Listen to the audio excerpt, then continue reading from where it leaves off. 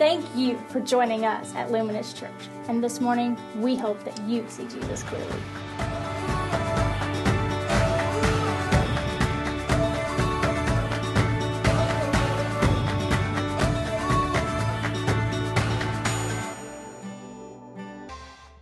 Good morning.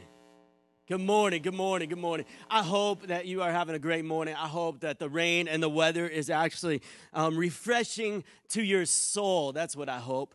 For me, it is a sinus infection, which I always love. And so if I lose my voice this morning, I have instructed the worship team to come up here to lead us in one more song and then us to leave like God did something big. God is going to do something big today. I'm so thankful for that. I'm thankful for this series that we've been in, Engaging God. If you have your Luminous Church app, or maybe you don't know about that, if you go to the App Store, you can download the Luminous Church app. And on that app, there is some interaction for our message. There's been several poll questions that we've been asking every week to interact with you so that we could better engage you. And I'm excited for that. Last week, we talked about, what does your mind think about most during the week? What does your mind think about most during the week? And 44% of you said work or school. Now, that's no surprise, right? 44% said work or school. 6%, though, said hobbies. So I want to meet those people who think most about their hobbies throughout the week. It's probably because Topgolf just opened, and so you've probably been thinking about Topgolf 24/7. Anyway, that's so awesome. A couple of things I just want to instruct you on, a couple of things that we're adding to our service. If you noticed on your way in to service this morning, there is a communion table. And for those who are in Christ, who claim to be a Christian, then we would always encourage you to grab communion, and you can take it back to your chair. And you can take that anytime during the service. We won't have a moment that we instruct you to do that. In fact, we feel like that would be something between you and Jesus this morning, to take that together or to take that. And so you can do that during the worship set. You can do it during my message, or you can even do it after this time and before you leave today. And so that's available for you this morning. If we would instruct you to take your trash with you. Nobody wants to clean up your communion cups.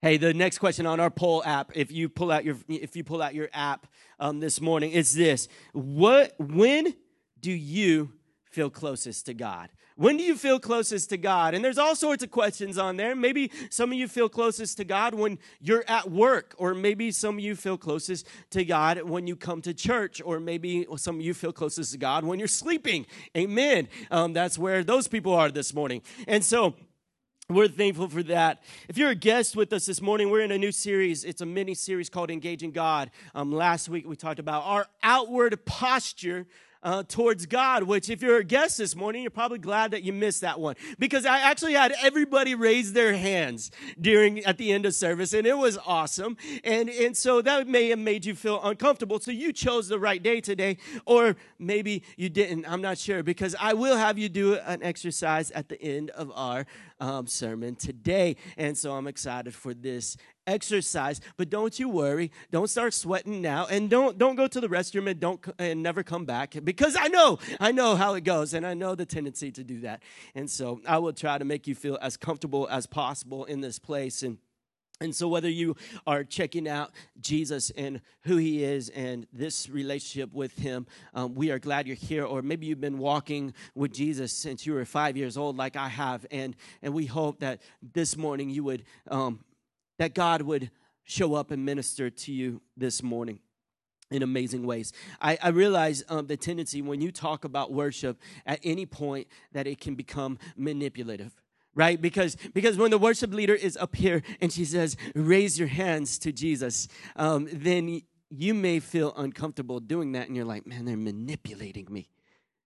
And I understand that that's what it oftentimes can lead to, is some manipulation. And so I'm hoping not to manipulate you this morning, but what I am trying to do is challenge you that you would become a people who would maybe see God in a different way than you've seen him before. And as you see him, that your response towards him could be somewhat different. It could be somewhat different, and that's what I hope for. I love the poet Ralph Waldo Emerson says this: "It behooves us to be careful what we worship, for we are worshiping. For what we are worshiping, we are becoming. For what we are worshiping, we are becoming." And I would say, yes, the latter half of that statement is true. Whatever you are worshiping, you are becoming. But I would also say this, that you don't have a choice whether to worship or not. That all of us are worshiping something with our heart, with our mind, and with our body. It is the way that we bring worth to whatever we value the most. And so whatever you value the most is what you are worshiping by your time, by so many other things. And as your heart is centered on that thing, then it becomes your affection, and it's what Emerson said, you are becoming. Proverbs 27:17 would say this about it, 27:19. "As in water, face reflects face, so the heart of man reflects the man." That whatever is in your heart and whatever is the center of your worship in here, it will come out of you and it'll be reflected. This morning, we're going to talk about our corporate gathering of worship. In fact, that's what this 2 weeks has been intended to do, to talk about our corporate gathering of worship. What is it like when you come in to Luminous Church and you sit in your pew? These aren't pews, thank God. They're comfortable chairs. And when you sit in your comfortable chair that hugs you so well, what is our worship like? And everybody has different cultures of worship. You may have noticed this. Maybe you've gone to a more traditional liturgical church where they have a different things that they do in worship, where it is inappropriate to raise your hands in worship.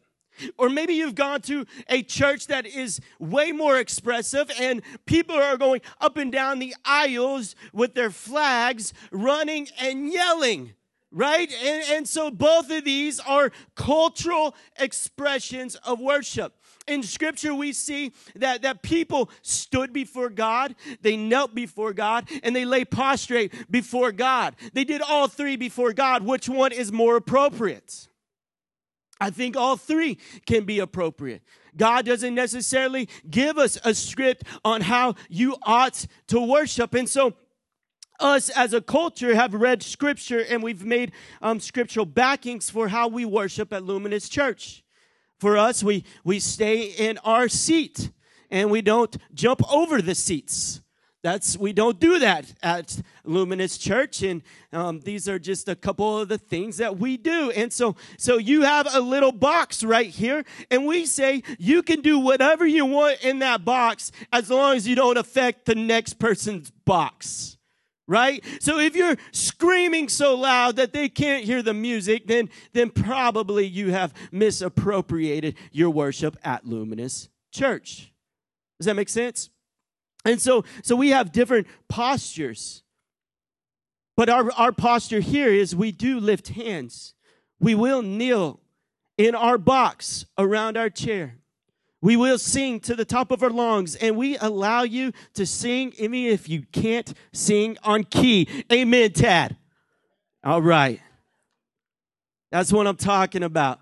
We allow you to do that. And when we do that, we talked last week about how that actually encourages us in our moments. And I love when the worship leader actually starts building a song and gets louder and louder and more passionate, because sometimes I need their passion to break through the funk that I walked in the room with.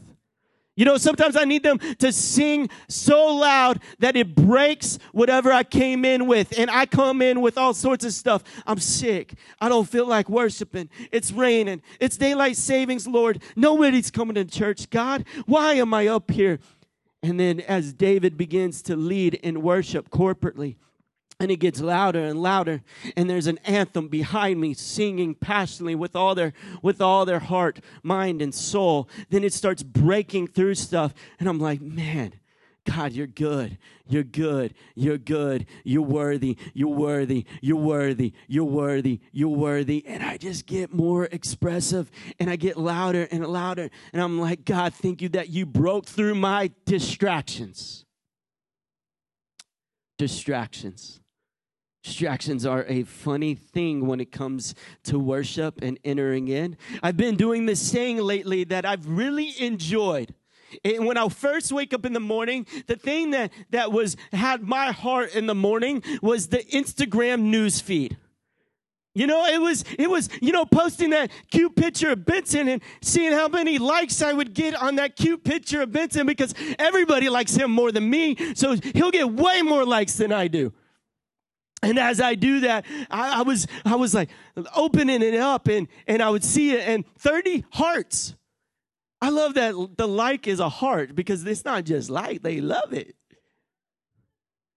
And so I really enjoy that about my Instagram feed. And I've been doing this thing and I realized that this has taken some of my heart and some of my focus. So since the beginning of the year, the first thing I do when I wake up is brush my teeth and all that stuff. But the first thing I do, I don't look at Instagram and I don't look at Facebook and I don't look at the news. I look to Jesus. I say, Lord, before I look at anything else out there, I'm going to look at who you are in here. And so I open my Bible and I read, and I've been spending time with them. As a result, my heart's focus has changed tremendously. My first love has repositioned itself to first love, and I love that. Inward posture. My grandmother was an amazing woman of God. I would say that she is what you would describe as righteous.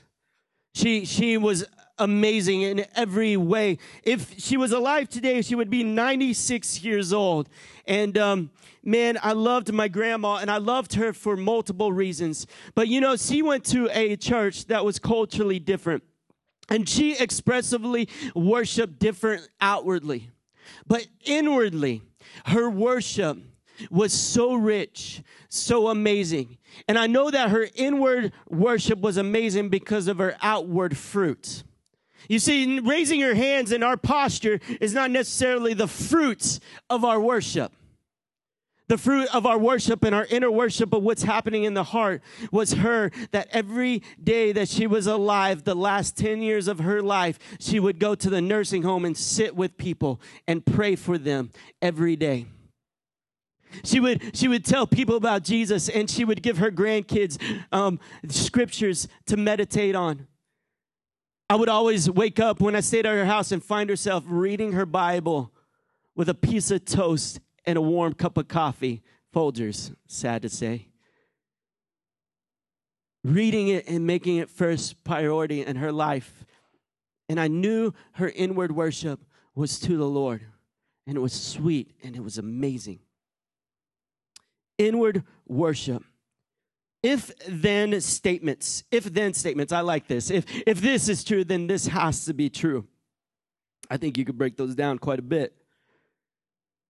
But the if-then statement for us is, if God is a big deal, if God is most important, if he's the biggest thing in our life, if he is the one to have our affection, if he is the one who made the earth, if he is the one who makes the sun rise every day and the sun set in the evening, if he is such a big deal, then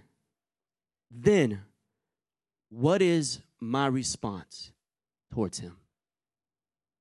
If he is so amazing, so grandiose, if he did all this, then what is my response? We've been studying David. If you have your Bibles, you can turn to Psalm 57. Psalm 57 is where we'll be this morning. And if you have your Bibles, you can turn there. And we've been studying David and how David understood how amazing God was, how big he was, and yet David was persecuted, had troubles, had many things against him. He had a guy stalk him for half his life trying to kill him. That's scary. And so how do you perform under those pressures? How do you love God under those pressures? And so as we study the Psalms, we see many things. In Psalm 57, verse 7, David says this, my heart is steadfast, O God. My heart is steadfast, O God. My heart is steadfast. I will sing and make melody. And then he says, awake, my glory. Awake, O harp and lyre. I will awake the dawn. I will give thanks to you, O Lord, among the peoples. I will sing praises to you among the nations. For your steadfast love is great to the heavens, your faithfulness to the clouds. Be exalted, O God, above the heavens. Let your glory be over all the earth. I love this word steadfast. Steadfast means my heart is set on you. The Hebrew translation would say set or fixed on you. Because of your steadfast for me, my heart is steadfast before you. And I think this is the amazing place to begin with our inward posture of worship, that we would set our heart on him. Our entire heart. Psalm 111:1, it says, praise the Lord, I will give thanks to the Lord with my whole heart. My whole heart in the company of the upright in the congregation. When he says, I will awake the dawn, awake my glory, talking about his whole heart. Awake my whole heart to you and let it be steadfast. Benson and I have been doing this thing since he was 10 months old. Here's a picture of him with one of many balls that he has, because he has tons of toys. I don't know how he has tons of toys. I guess any firstborn child does. And as he holds this ball, we've been doing this thing since he was 10 months, and I've been training him. I've been training him to be in the NFL. And I know this isn't a football, but, it's the best ball he can hold at the time. And so we'll just transition balls, That's really what we'll do. But we've been doing this thing. And I go, ready, down, set. Let's try that again. Down, set. Oh, come on, man. Y'all are pathetic QBs. Okay, ready? Down, set. There you go. Hut. And he knows this, right? Down, set, get ready, anticipation, and hut. That's right when he throws the ball. It's awesome. And we've used variations of this. Maybe you've used another variation. Maybe you said, ready, set. Oh, my goodness. Is it daylight savings time? Apparently it is. Ready? Are you ready? I'm going to do it like Benson. Are you ready? Are you really ready? Get set. Come on, baby. Go. Ready, set. Man. If we were to have a church that was as passionate as I was, I don't know what we would do. You may think this is a silly illustration, but it's really profound. I'm going to tell you why. Because God is saying, get ready, get set, and to go. He's saying down, set, hut. What are the things that we have to get set? First, we have to get set our mind, and then we have to get set our hearts. Let's read it in Scripture. In Matthew 16:21, Jesus is hanging out with his disciples. He's about to prepare them about the path that he's about to go on and what he must do to take away the sins of the world, the cost that it's going to take him. Their very best friend. And in 21, from that time, Jesus began to show his disciples that he must go to Jerusalem and suffer many things from the elders and chief priests and scribes and be killed, and on the third day be raised. And Peter, his best friend, took him aside and began to rebuke him, saying, far be it from you, Lord. This shall never happen to you. And he turned and said to Peter, get behind me, Satan. I love that one. Get behind me, Satan. You are a hindrance to me, for you are not setting. You are not setting your mind on the things of God, but on the things of man. Peter lost his worship focus. He lost the focus that God wanted him to go on. He lost it. You see, his mind was being set on other things. And Jesus clearly says, you set your mind on things that you shouldn't be setting your mind on. Let's read more. Colossians 3:2. It says, set your mind on things that are above, not on things that are on earth. 1 Peter 1:13 says, therefore, preparing your minds for action and be sober-minded, set your hope fully on the grace that will be brought to you at the revelation of Jesus Christ. Set your mind on Jesus. And as we come to Luminous Church, and maybe we fought in the car with our wife because she was late, or maybe you were late, or maybe you didn't iron your pants that day. Iron your pants, men. It's a good thing to do. It'll cause less fights. Iron your pants. And whatever it may be, it's easy to let your mind shift and start setting it on other things. But what do we do when we come to a church service? What do we do when we come to Luminous Church? What are we setting our mind on? What are we setting our heart on? 1 Chronicles 22:19 says this. Now set your mind and heart to seek the Lord your God. Arise and build the sanctuary of the Lord God, so that the ark of the covenant of the Lord and the holy vessels of God may be brought into a house built for the name of the Lord.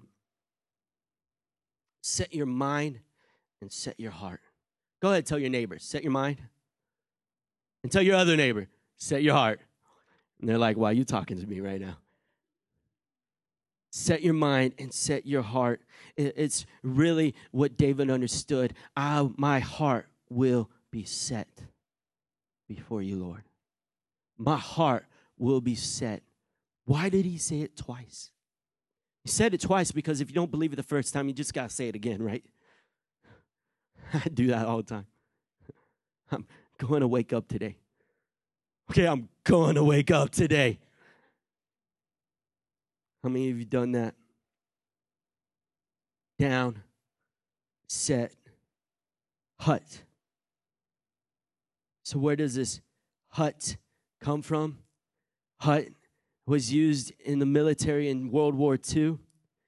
It's a hard syllable. It's a thing to bring attention. It's a thing that demands action. And so when you say attend hut, then what happens? Everybody is completely engaged. Attend hut, everybody's completely engaged. Down, set, hut, everybody is engaged into their assignment that they need to be engaged in.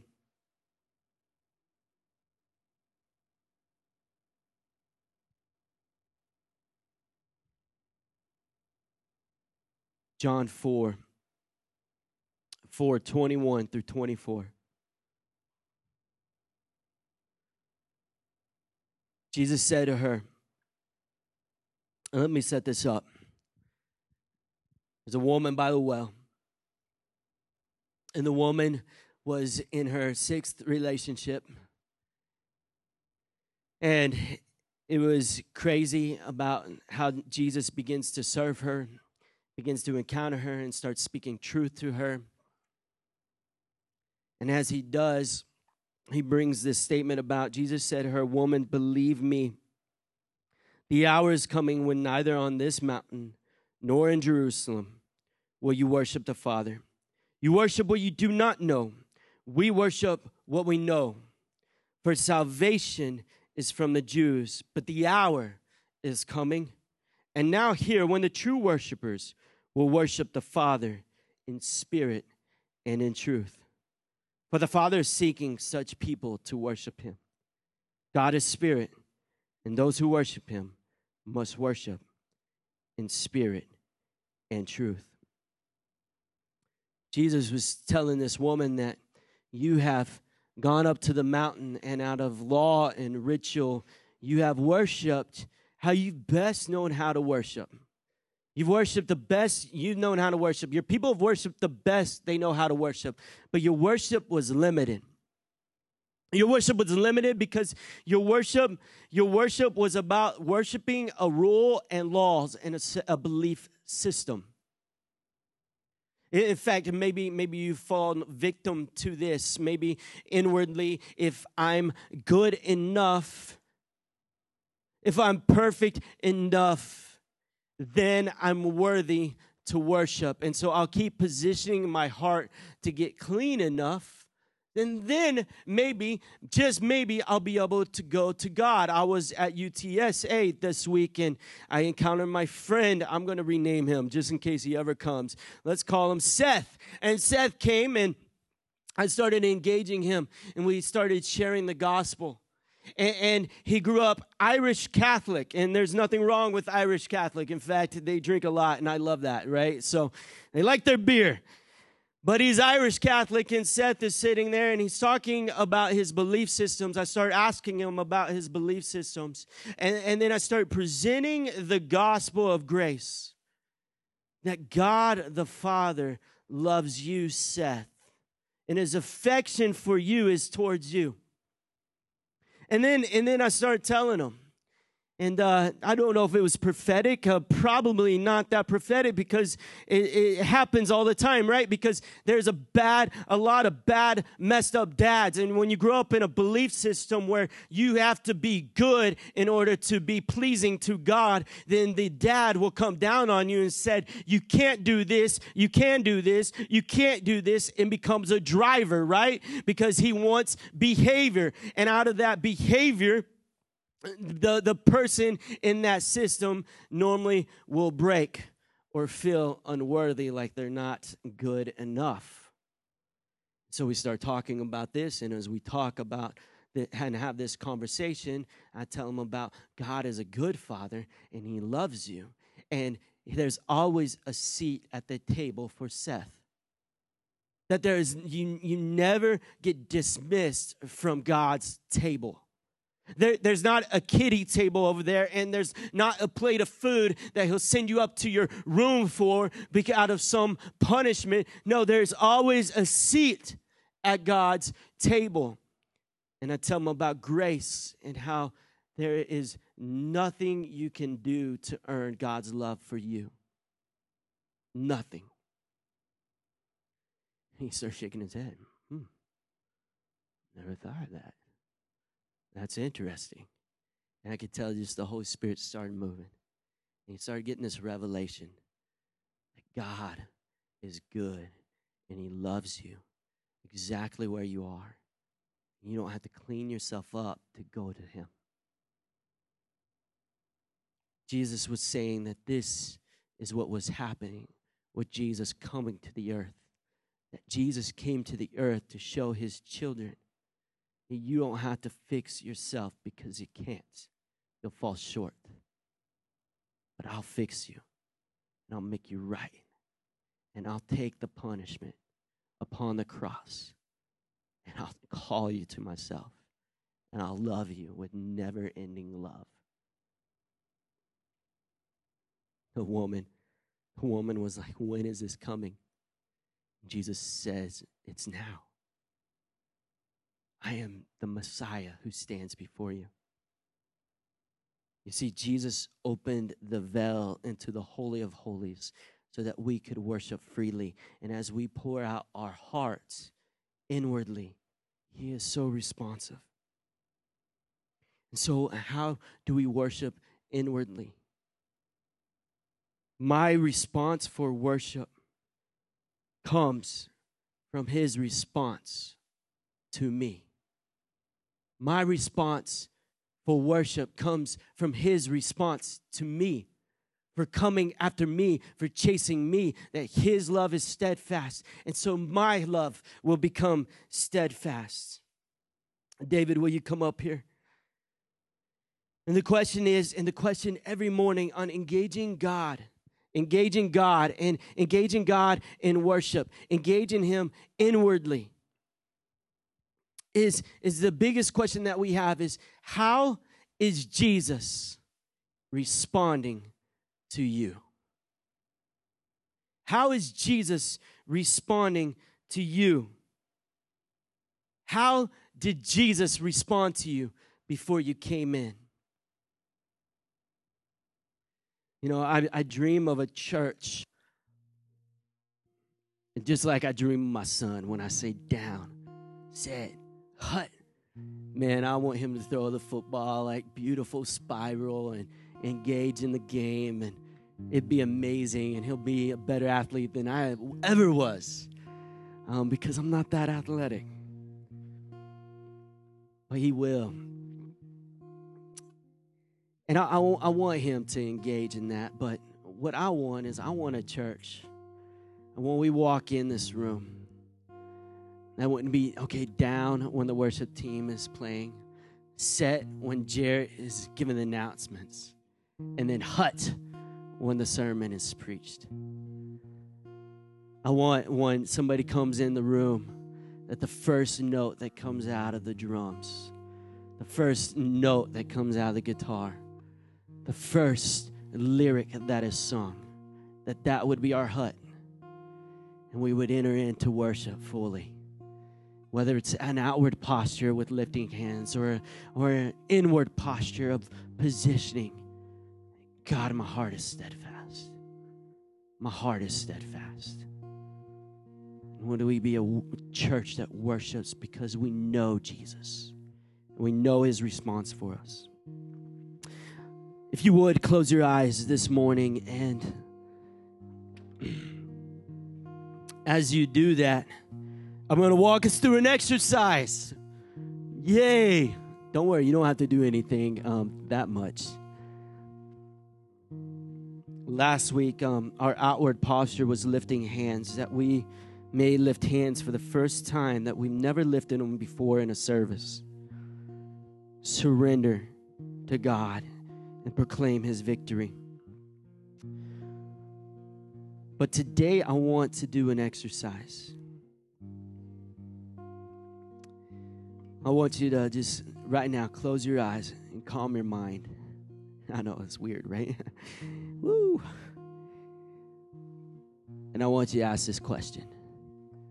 And when you ask this question, David's going to stop playing, and we're going to be completely silent in this room.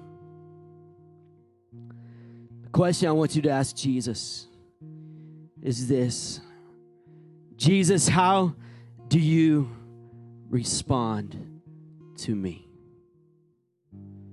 So I want you to ask Jesus that. You can ask him in your mind, you can ask him out loud. I want you to ask him, Jesus, how do you respond to me? And I want you to remain silent.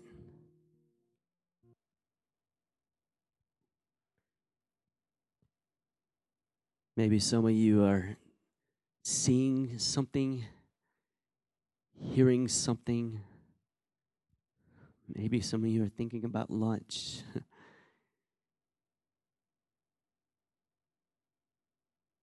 But when you get that revelation of how Jesus responds to you, it changes worship. Would you stand with me? Father, we love you. And we thank you, Jesus. And God, your response to us, if you were to come today, and maybe you did to some people, let us worship you.